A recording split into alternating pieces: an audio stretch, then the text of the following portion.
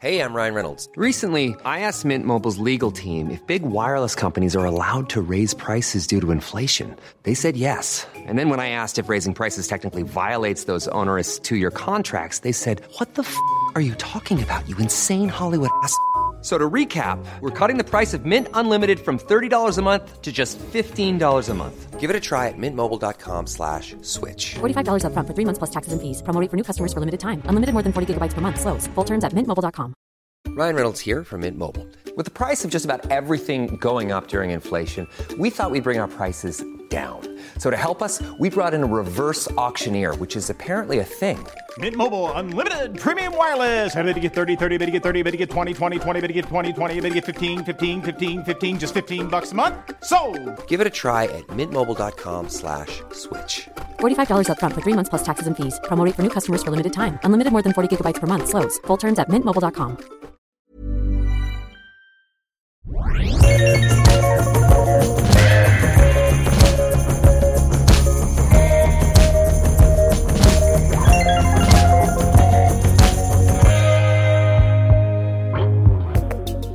Hej och välkommen till våran podd som heter Eat, Drink, Think, Travel med Tove och Daniela.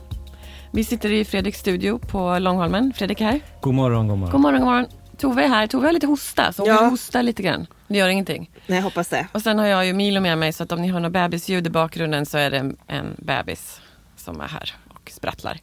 Nu är vi fantastiskt återkommande gäst idag, Sebastien Boudet. God morgon. Välkommen. Tack. Kul att du är här med din positiva energi och...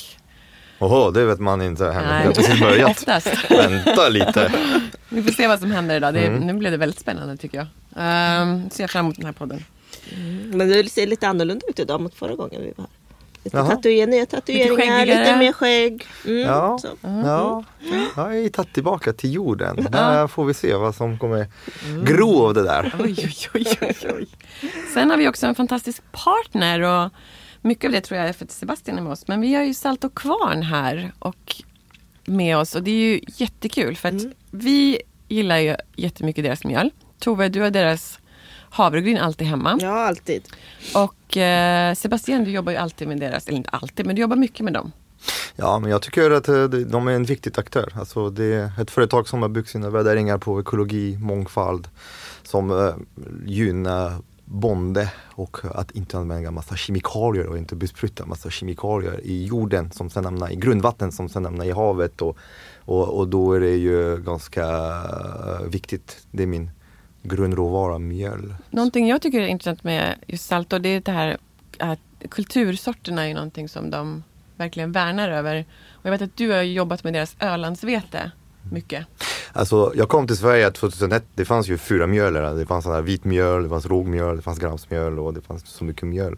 Och de är de första som har verkligen börjat lyfta upp att det finns faktiskt spannmål som fanns innan den moderna eran som har mycket finare egenskaper, som har mer näringsämner, som också mycket mer resistenta.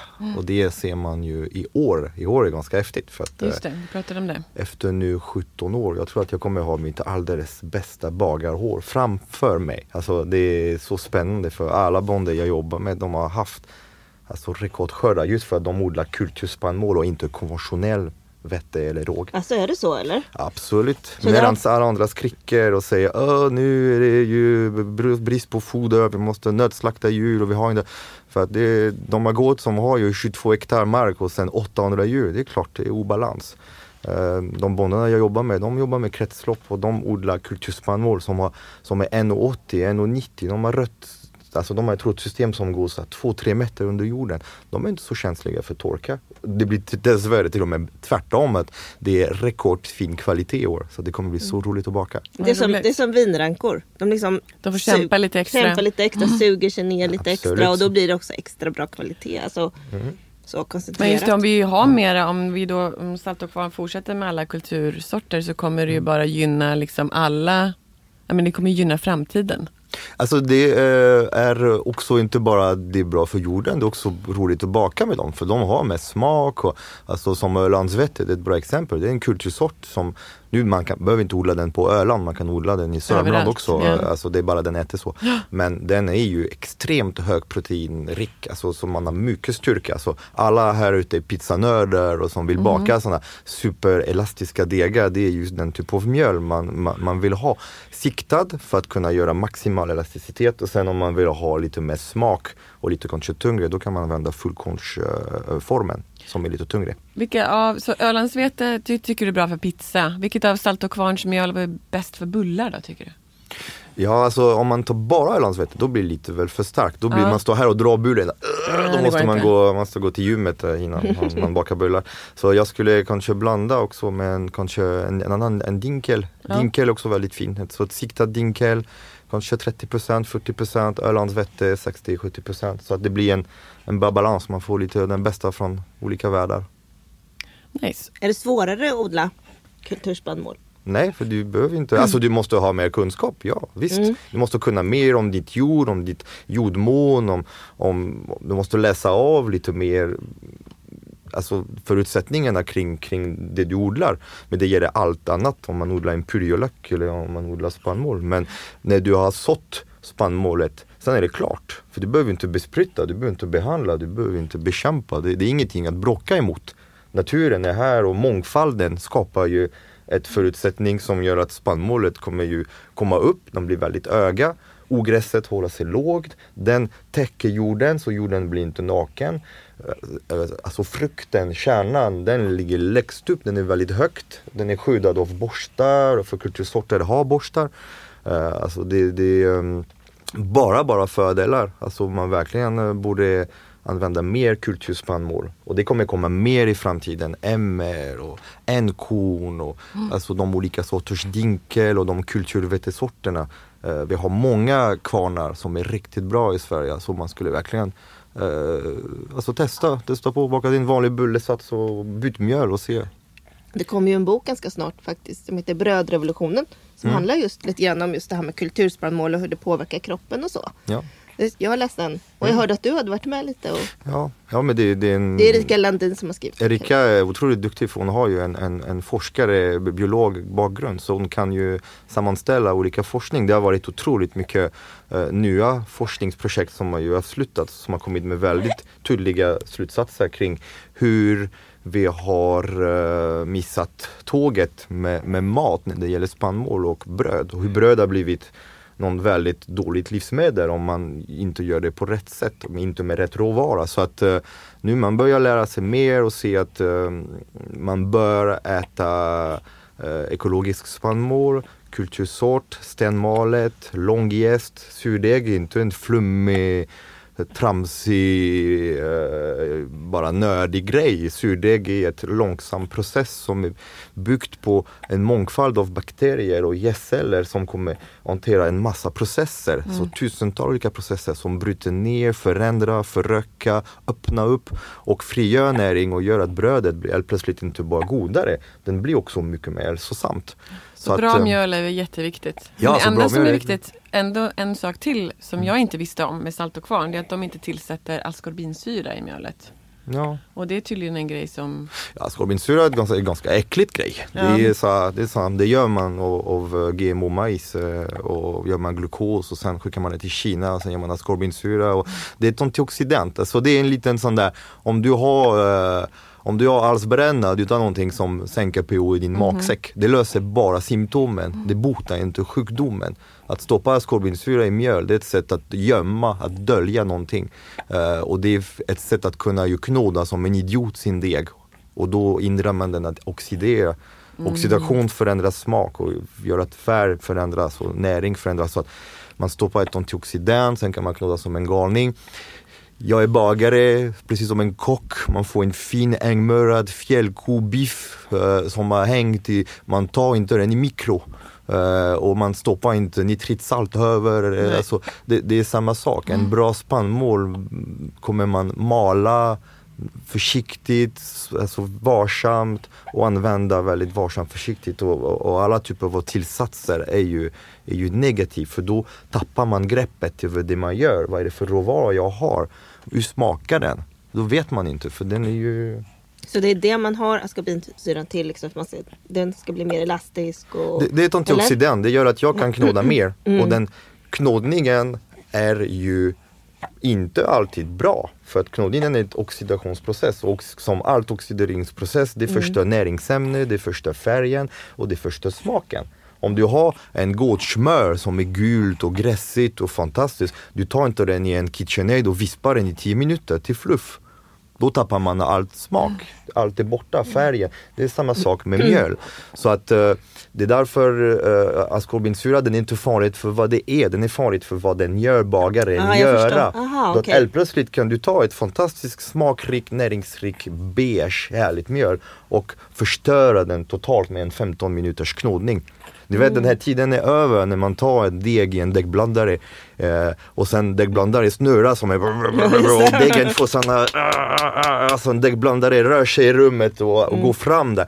Den här tiden är över. Det här är ju gammal. Det här gör man inte längre. Om man gillar mjöl, spannmål och bröd, man borde ju knåda väldigt försiktigt, långsamt, helst med händerna. Bästa verktyget vi har. Man kan inte slå brödet så här då, eller? Ja, alltså om du, sen kommer i din Elsa, om du mår bra av att slå degen lite och få ut lite aggression, då fine, då kan brödet ta lite skit bara om det gör det gott.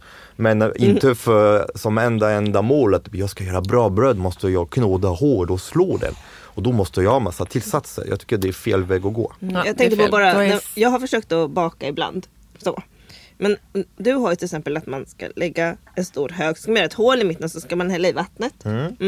När jag gör det, då liksom rinner vattnet ut. Ja, för du gör din hål lite för liten. Du får öppna upp ringen lite mer. Det kallas för en fontän. Det står mindre i hålet, det står högre vatten blir. Du vet, om du har lite ingenjörskap, brovatten, surkakrafter.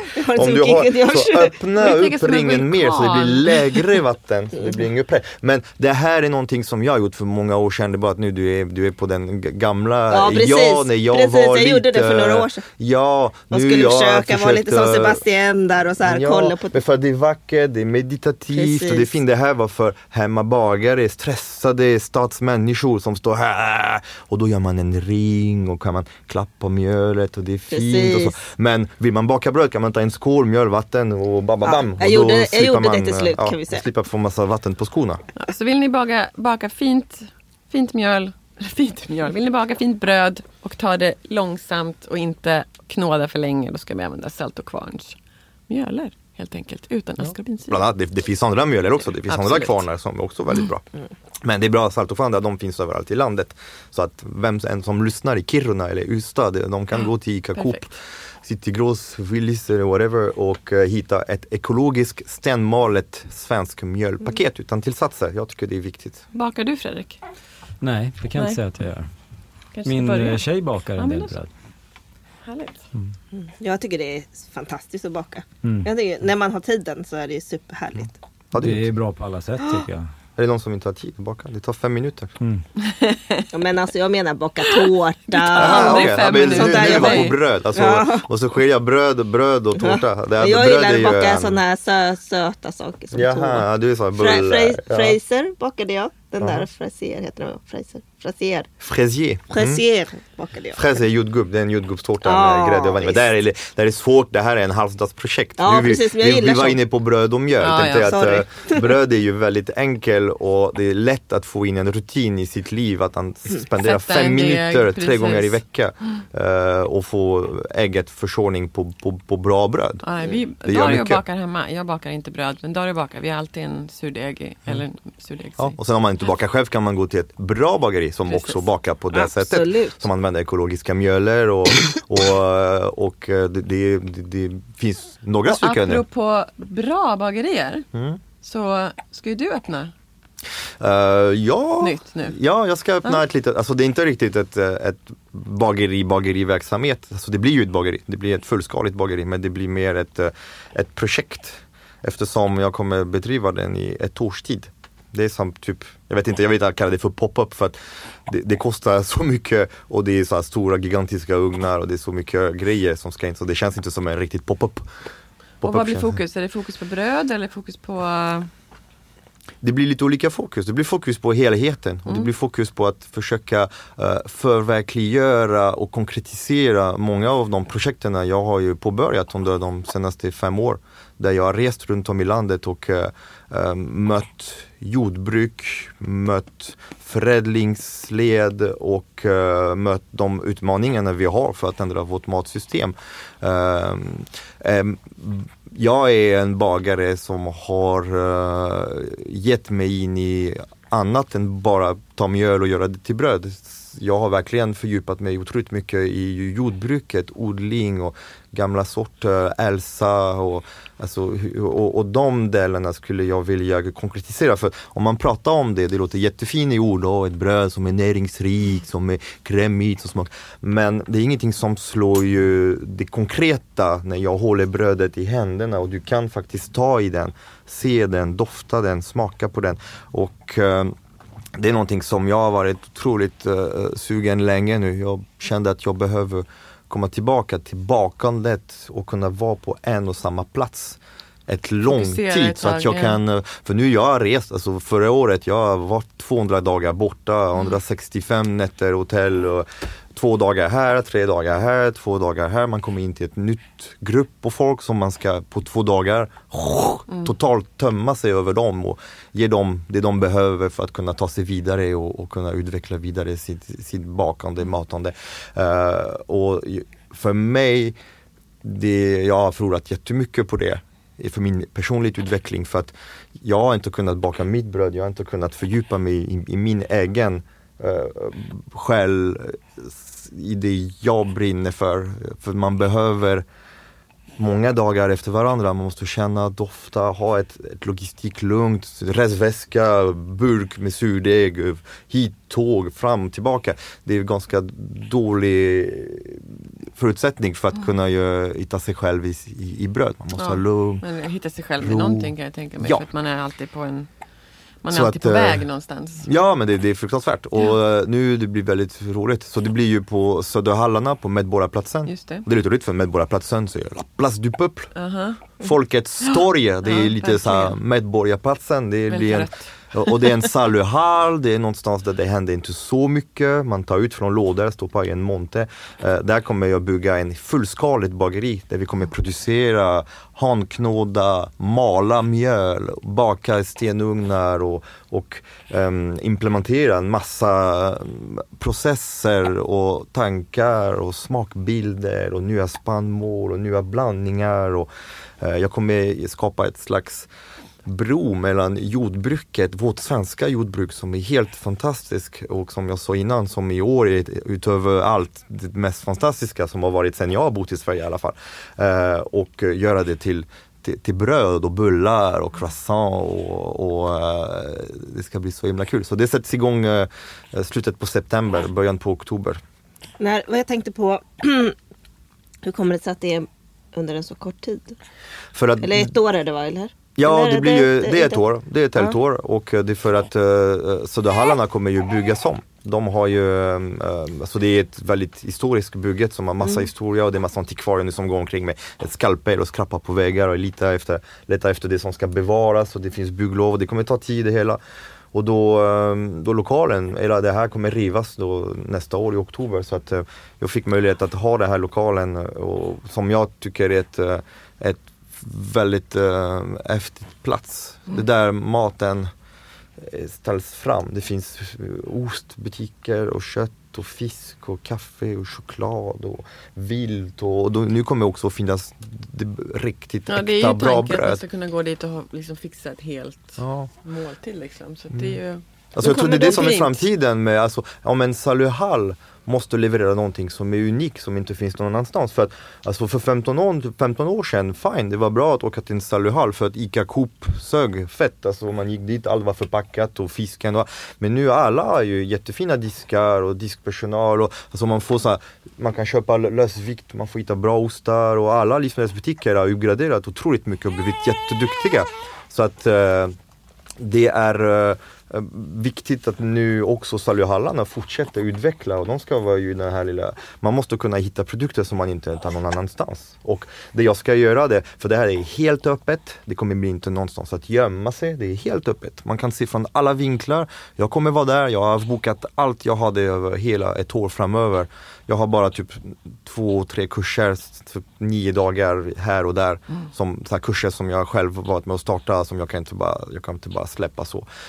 Annars jag kommer vara där, alltså måndag till lördag, och jobba och baka, utbilda, mala, knåda, rulla, sälja och utveckla massa roliga saker utifrån det. Kommer det några intressanta gäster som besöker dig? Vi kommer ha en liten träff en gång per månad. För det är också så, eftersom det är en pop-up, det är inte ett företag, det är ingenting man kan sälja. Det här kostar sjukt mycket att bygga, och jag behöver hjälp. Så att jag har gjort ett slags crowdfunding med ambassadörskap. Så att folk kan bli ambassadörer, och då betalar man 1825 kronor. Och med det pengar, jag har räknat typ om man köper 3 limper i vecka på ett år, att man ska få sina pengar, för man får 20% rabatt på allt köp på bröd.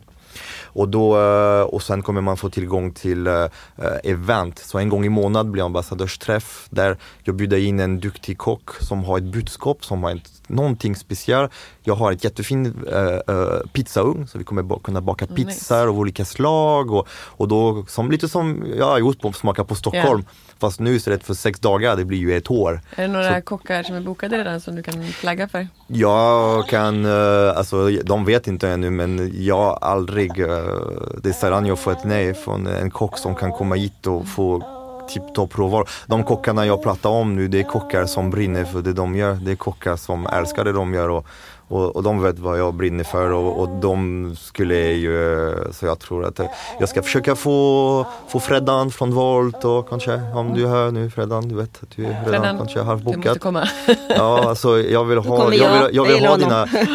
ha dina små jättebollar som är fermenterade, och alltså det där kärlek du lägger på din matlagning. Jag vill ha Mattias Dahlgren som en stor förebild för mig, och var här. Och får Mattias göra tryffelpizza? Ja, en tryffelpizza med svartkål, sen en pizza bianca med syrad grädde.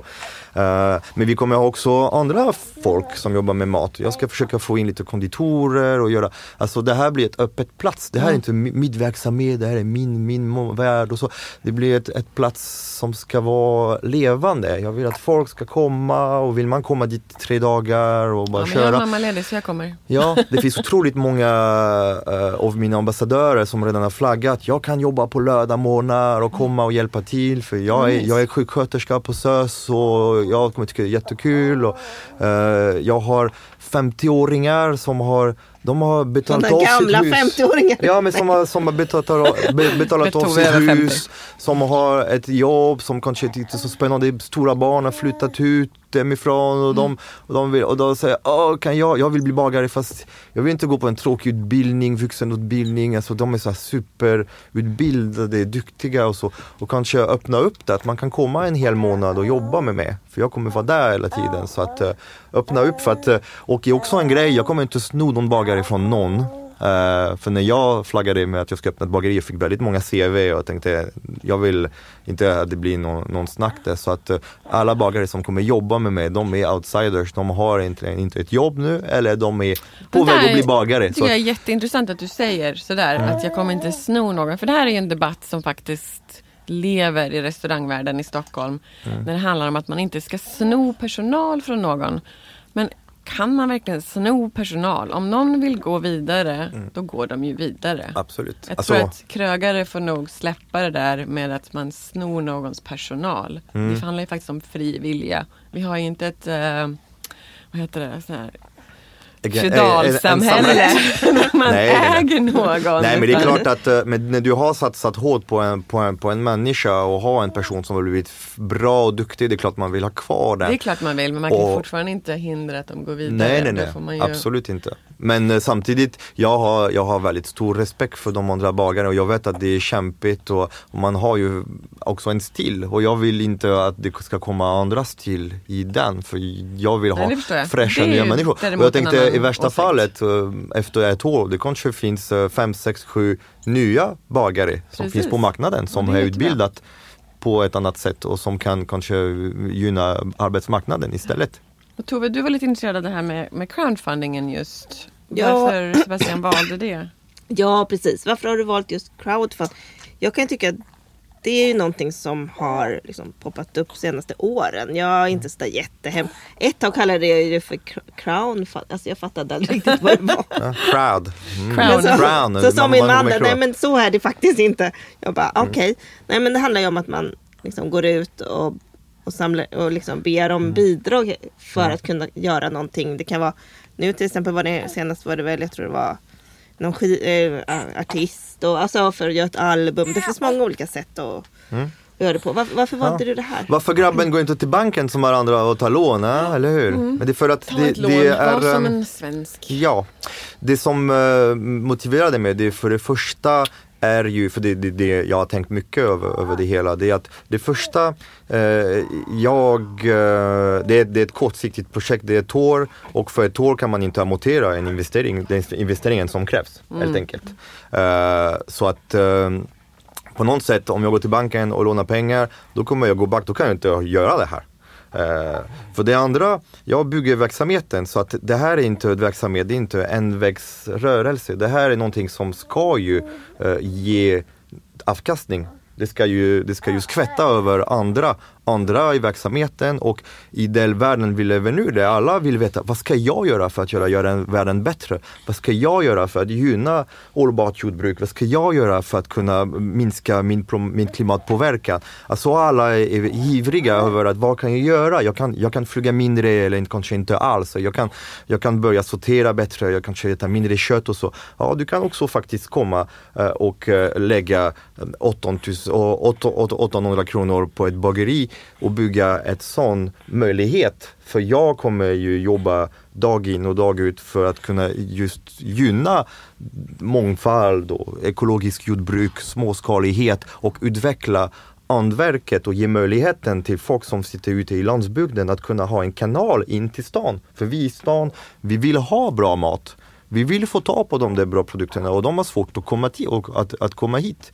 Så att det är en annan anledning. Sen, jag har väldigt många som, alltså jag har många som tycker om mig, många som inte bryr sig, men det är väldigt många som också tycker att jag är typ en röv för att jag säger vad jag tycker. Jag har haft ganska starka åsikter och ambassadörerna, det är plötsligt människor som kommer bli engagerade i min verksamhet, i den verksamheten. De är inte bara här och betala och hämta bröd. Vi är också med i ett litet community, för det finns en privat Instagram-konto som är då Sebastians bageri popup.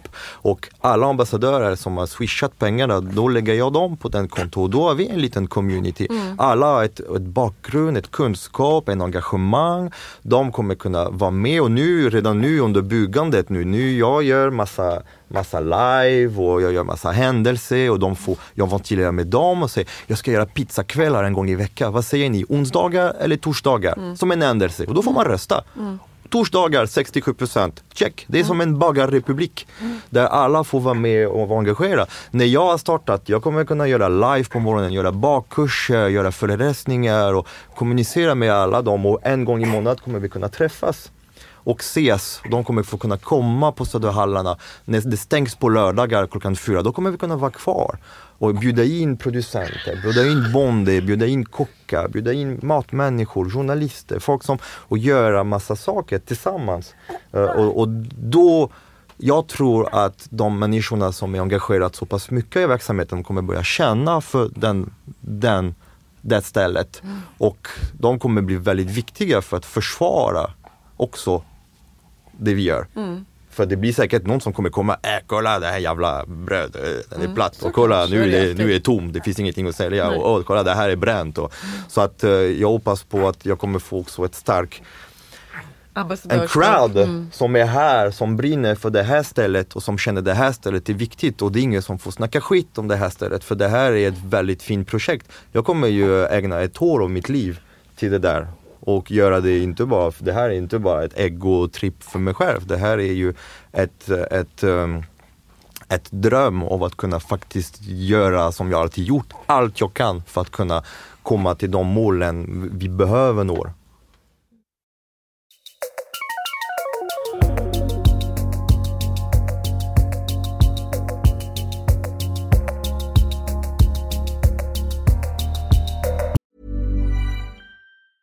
Hey, I'm Ryan Reynolds. Recently, I asked Mint Mobile's legal team if big wireless companies are allowed to raise prices due to inflation.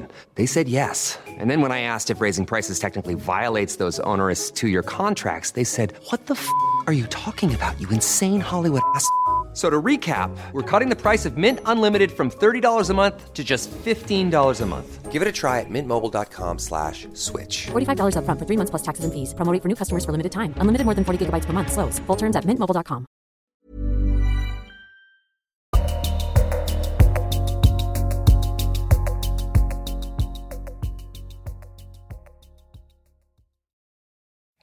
Hur många behöver du för att du ska liksom få ihop? Har du något sånt antal? Alltså jag tänkte gå lite löpande. Jag låter det växa lite organiskt.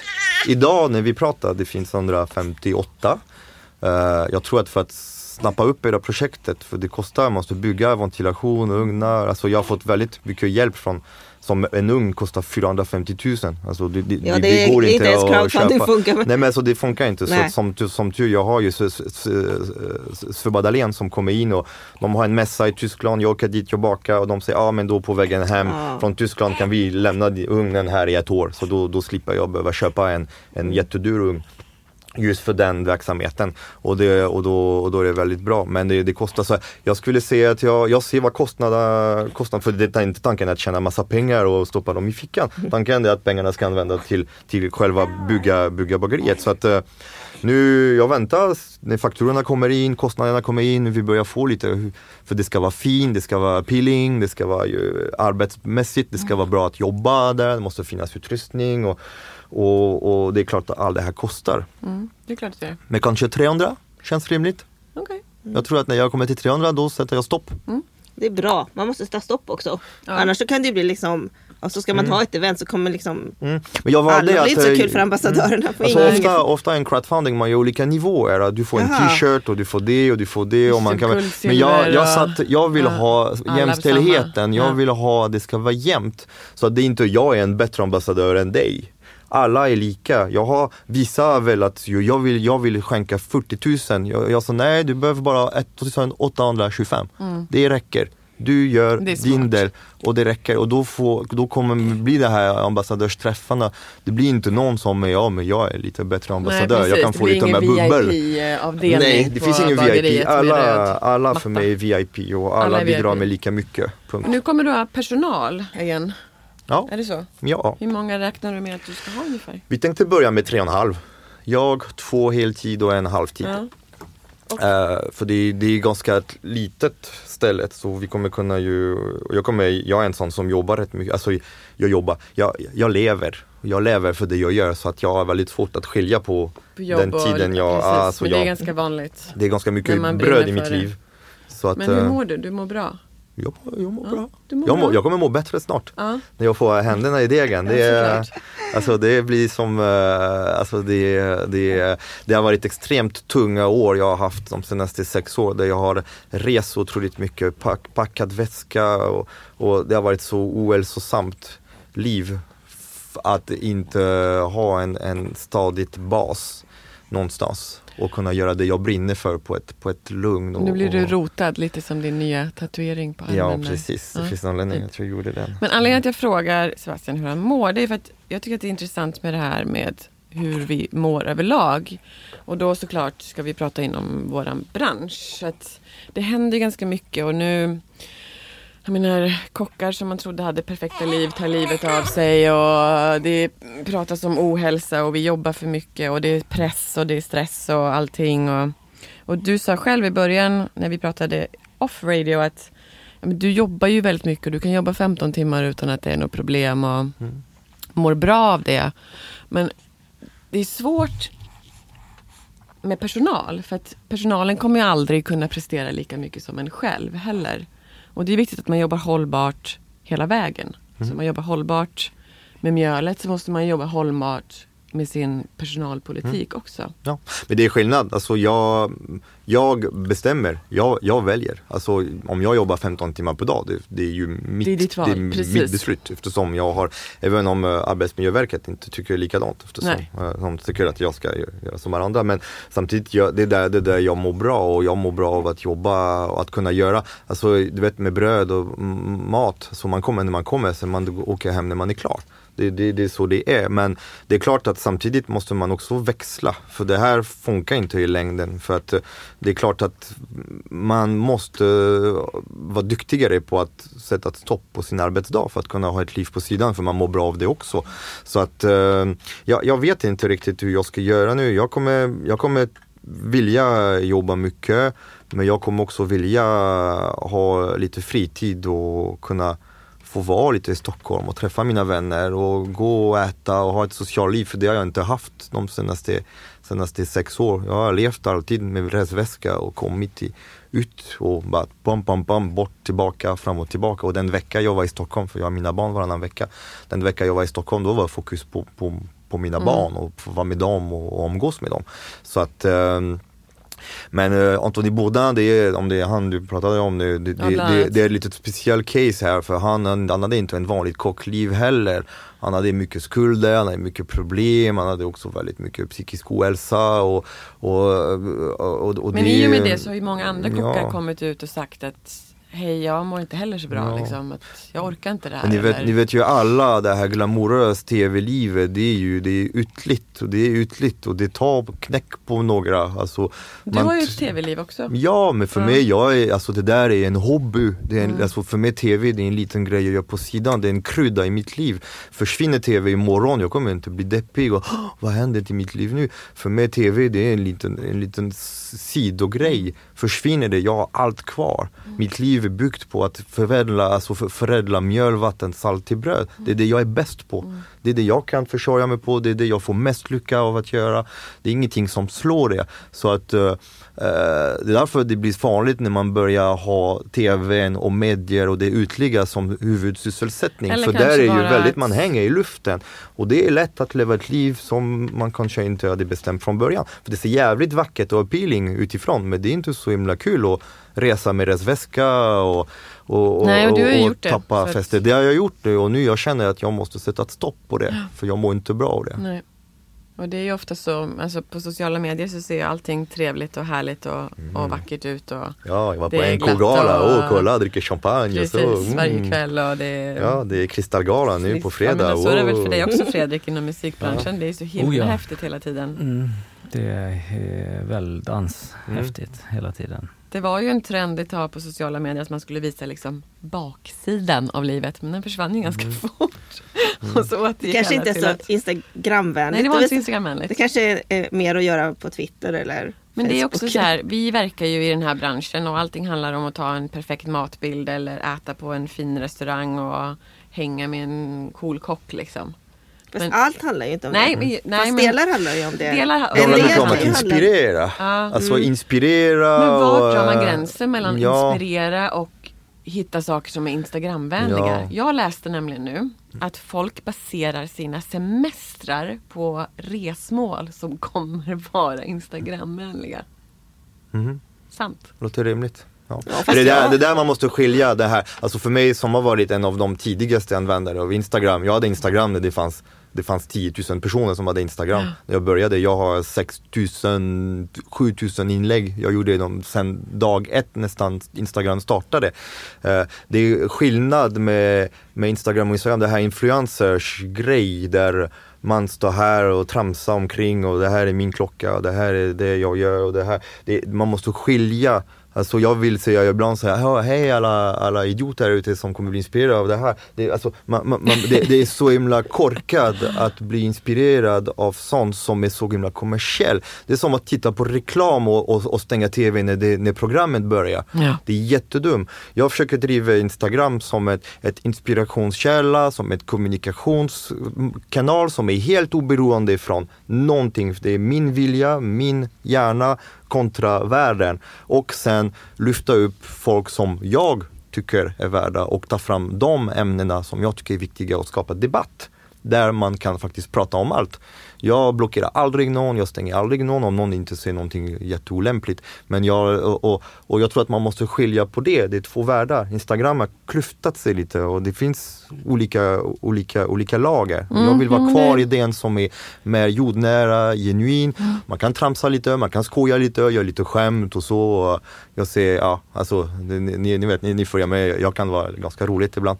Även om jag tycker inte att det är så roligt. Men det här är mitt liv, det är jag försöker inte försköna. Det är bara bildmässigt man vill kanske försköna lite bilder. För att man vill få lite kontrast och lite färger, för det ger lite krydda i livet, för att skärmen är jävligt liten. Så att på något sätt man vill att en bild ska få lite mer textur och struktur, och då förökar man genom men vi gör ju alla det, vi lägger ju alla upp fina bilder. Och det är jag tog inte just en liten Instagram-film. Ja, vad bra. Ja. Jag blev lite inspirerad här nu, tänkte jag. Bra. Okej. Milo tycker också det här med Instagram är jättetråkigt. Han vill vara med på Instagram. Ja, han vill också vara med. Fick du med Milo? Ja, jag fick med Milo. Nej, men poängen är ju att nu förlorar jag poängen. Milo.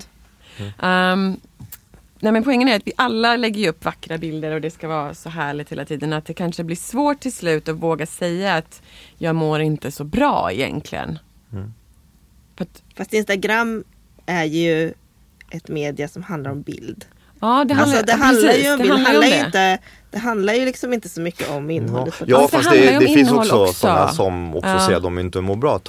Ta Mufelt, hon är väldigt duktig på att blanda och verkligen prata om den mörka sidan och det tuffa, och att vara mamma och att vara företagare och att driva det här och ångest och svår.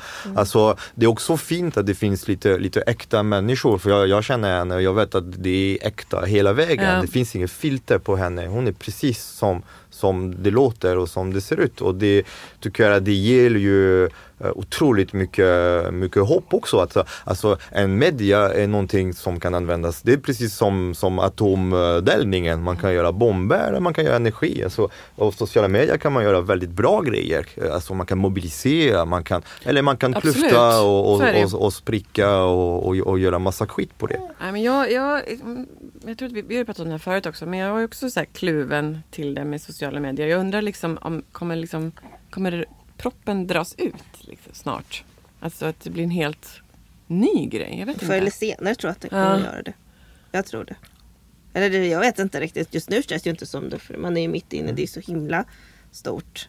Allting. Det är inte bara sociala medier. Det handlar ju om... Ja, men jag jobbar i tidningsbranschen. Det är ju där också. Ja. Att det är ju liksom mer intressant snart vad man lägger på webben på sin tidning. Vad man skriver liksom i själva tidningen. Vilket jag tycker är jättetråkigt. Ja, jag får ofta den frågan. Kommer det här publiceras digitalt? Men många också, till exempel när det händer någonting så här, ja men det räcker att ni lägger, det är inte så viktigt att allt det kommer i tidningen och så. Nej. Men så att det är en utveckling, men samtidigt så tror jag tror att kanske kommer hejdas på något sätt. Jag hoppas ju det i alla fall. Alltså det kommer hända jättemycket framför oss, alltså de 50 år som kommer, det kommer hända jättemycket. Och min riktlinje är att behålla min röd tråd som jag alltid haft sen jag har börjat, det vill säga att vara sant i mig själv och att för att kunna hålla min trovärdighet, att vara otroligt konsekvent med vad jag tycker, vad jag gör och varför, och alltid kunna försvara och inga annonser på Instagrammet. Nej, alltså jag men vad är en annons? Alltså jag har köpt en skjorta, ekologisk bomull. Det är skönt, det är inte kemikalier. Det är ingen annons, själv. Nej, det går fortfarande i mina värderingar. Alltså, det är någon annons om någon annan betalar för det och säger någonting. Jaha, okej. Men samtidigt, alltså jag får inte betalt över saker jag lägger upp på Instagram. Om jag pratar om någonting, det är för att jag tycker att det här är bra och det är fler som borde ju... Och det är därför folk uppskattar det också. För de vet att det du säger... Men varför har vissa så många följare fast de gör det de gör. De bara tar betalt för att göra annonser. Och det blir fortfarande jättemånga som tycker om det. Så att man kan tycka att det är rätt många där ute som är lite korkad också. Som är ute efter den typ av innehåll och blir bara hjärntvättad dag in och dag ut. Jag förstår inte heller riktigt det. Nej. Men en fråga till då. Om du inte mådde bra en dag, skulle du lägga upp någonting på sociala medier om det? Eller skulle du dra dig för... Är sociala medier för dig liksom en happy place? Eller skulle du säga, nu mår jag pyton den här veckan, det är jättejobbigt. Nej, men du vet ju själv, alltså jag har lagt bilder på ett mörkt trapphus och berättat, alltså jag också, det är bara att jag försöker arbeta min ångest eller min sorg eller min jag mår inte bra idag genom att göra det lite kanske mer vackrare och i form av text. Alltså jag är fransman, jag var 26 när jag kom till Sverige. Alltså, svenska är inte riktigt min modersmål. Det är min fjärde språk. Så att det är den språk som jag behärskar sämst. Så jag försöker alltid, jag kan inte säga jag mår piss idag och blablabla. För mig då, varför ska jag göra det? Varför ska jag säga till folk jag mår piss idag? Bara så ni vet jag mår inte bra idag. Istället jag försöker bygga en text som kommer skapa känslor så att folk känner min känsla och måla min känsla med hjälp av en bild och en text så att det känns bearbetat, för jag har respekt för dem som följer mig, att inte ge dem skitinnehåll. Händelserna, man swipar, nu jag är här, haha, vad roligt. En inlägg för mig, det är någonting som jag måste bearbeta. Det är ett innehåll som jag vill folk ska känna är ju, men det är värt mina 10 sekunder jag spenderar på det. Eller de minuten jag tittar på den här filmen. Jag har respekt för de som följer mig och de som spenderar sin tid och tittar på mitt innehåll, så inte ge dem skit. Så tänker jag. Det är bra tänkt tycker jag. Tove, jag tänkte att vi skulle avsluta med att säga någonting som vi ser fram emot. För det brukar vi alltid göra, men det har jag inte gjort på länge. Jaha, gud. Ja. Det är för att ni mår så dåligt. Nej, jag mår jättebra. Jag var jättetrött. Fredrik, du kan börja. Vad ser du fram emot?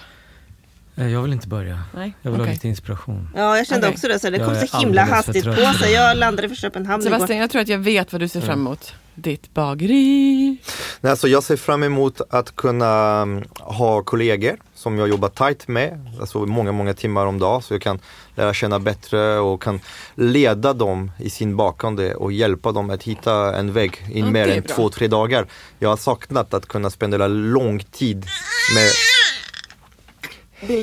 Bygga en relation. Alltså att bygga en relation och kunna göra en långsiktig process av lärandet. För att lära sig det jag gör, det är ingenting man gör på 3 dagar. Man kan bara sätta på spåret. Så jag ser fram emot att möta folk, att mina produkter ska kunna hamna i folks väskor, folks kök hemma, att de kunna ta hem det jag pratar om hela tiden. Den här som är så solklart för mig, som kanske inte är solklart för de som är där ute, som känner vadå bra bröd, vadå surdeig, vadå ekologiskt, vadå mångfald och så. Att man kommer kunna få konkretisera mångfalden och ekologi och smak i form av någonting som är verkligen jättebra. Och sen jag ser fram emot att komma till jobbet på morgonen, att öppna ett kylrum som är fullspräck av massa limper så jag kan klämma, känna och se och stoppa händerna i degen. Det var mycket jag ser fram emot. Ja, men jag tycker det lät Jag vill också se fram emot de sakerna. Ska jag gå eller? Ja, kör på. Okej. Ja, men det var svårt för mig också. Nej, men jag ser faktiskt fram emot, förlåt Milo, men vi har faktiskt en barnfri kväll på lördag. Och jag ser fram emot att gå och äta på Sushi Show. För jag har inte varit där. Så det tycker jag ska bli jätteroligt. Det är typ min första stora kulinariska måltid på 5 månader. Så att det kommer ni se på Instagram. Eller inte, jag kanske bara skiter i allting. Och njuter av min dejtkväll med min man utan barn. Ja, det låter härligt. Ja. Ja, men hur fantastiskt det än är med små barn liksom, så är det ju också skönt att få längta. Alltså man går iväg och så längtar man, så sitter man där, det är så fantastiskt. Och sen liksom när kvällen bara, vi snabbar oss hem nu va, så vi kan få mysa lite. Nej. Nu vet jag vad jag ser fram emot. Ja, men vad bra. Min kräftsäsong börjar nu. Jag har 3 dunderskivor framför mig. Oh, nice. Yes. Ja, du älskar kräftskivor. Kommer de nu sent? Det är lite sent, eller? Ja, lite sent är det. Ja. Men jag älskar aldrig för sent. Jag gillar när det sker på hösten. Det är större kräftor. Ja, det är aldrig för sent för en kräftskiva dock.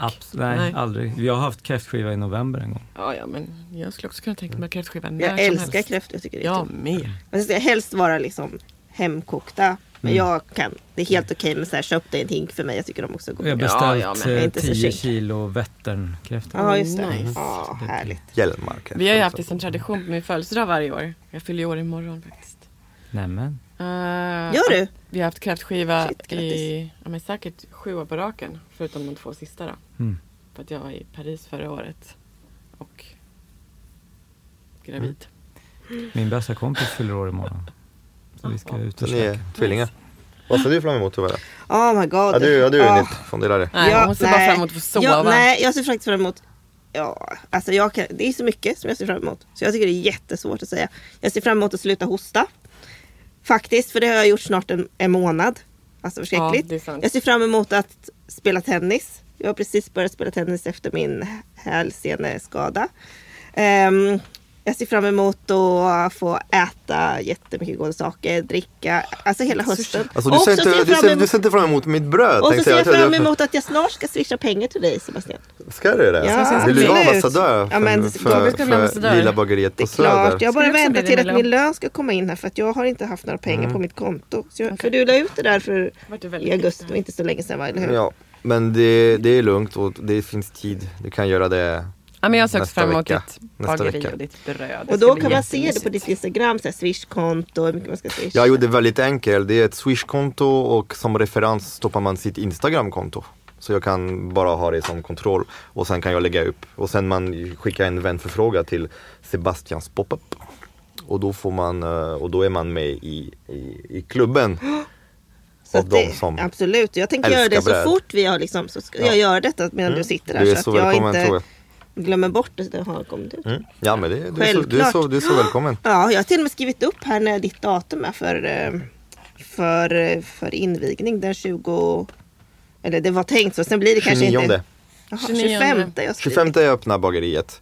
Det där är ju räknat. Okay, så vi kämpar. Jag brukar bara bygga ett bageri på 3 dagar på Kungsträdgården. På en park. Så att jag tänkte att 25 dagar borde man klara. Men vi får se. Ja, men vi ser fram emot det. Hoppas. Alla går till Sebastians bageri i Söderhallarna. Ja, med borgarplatsen. Ja. Självklart, säger jag.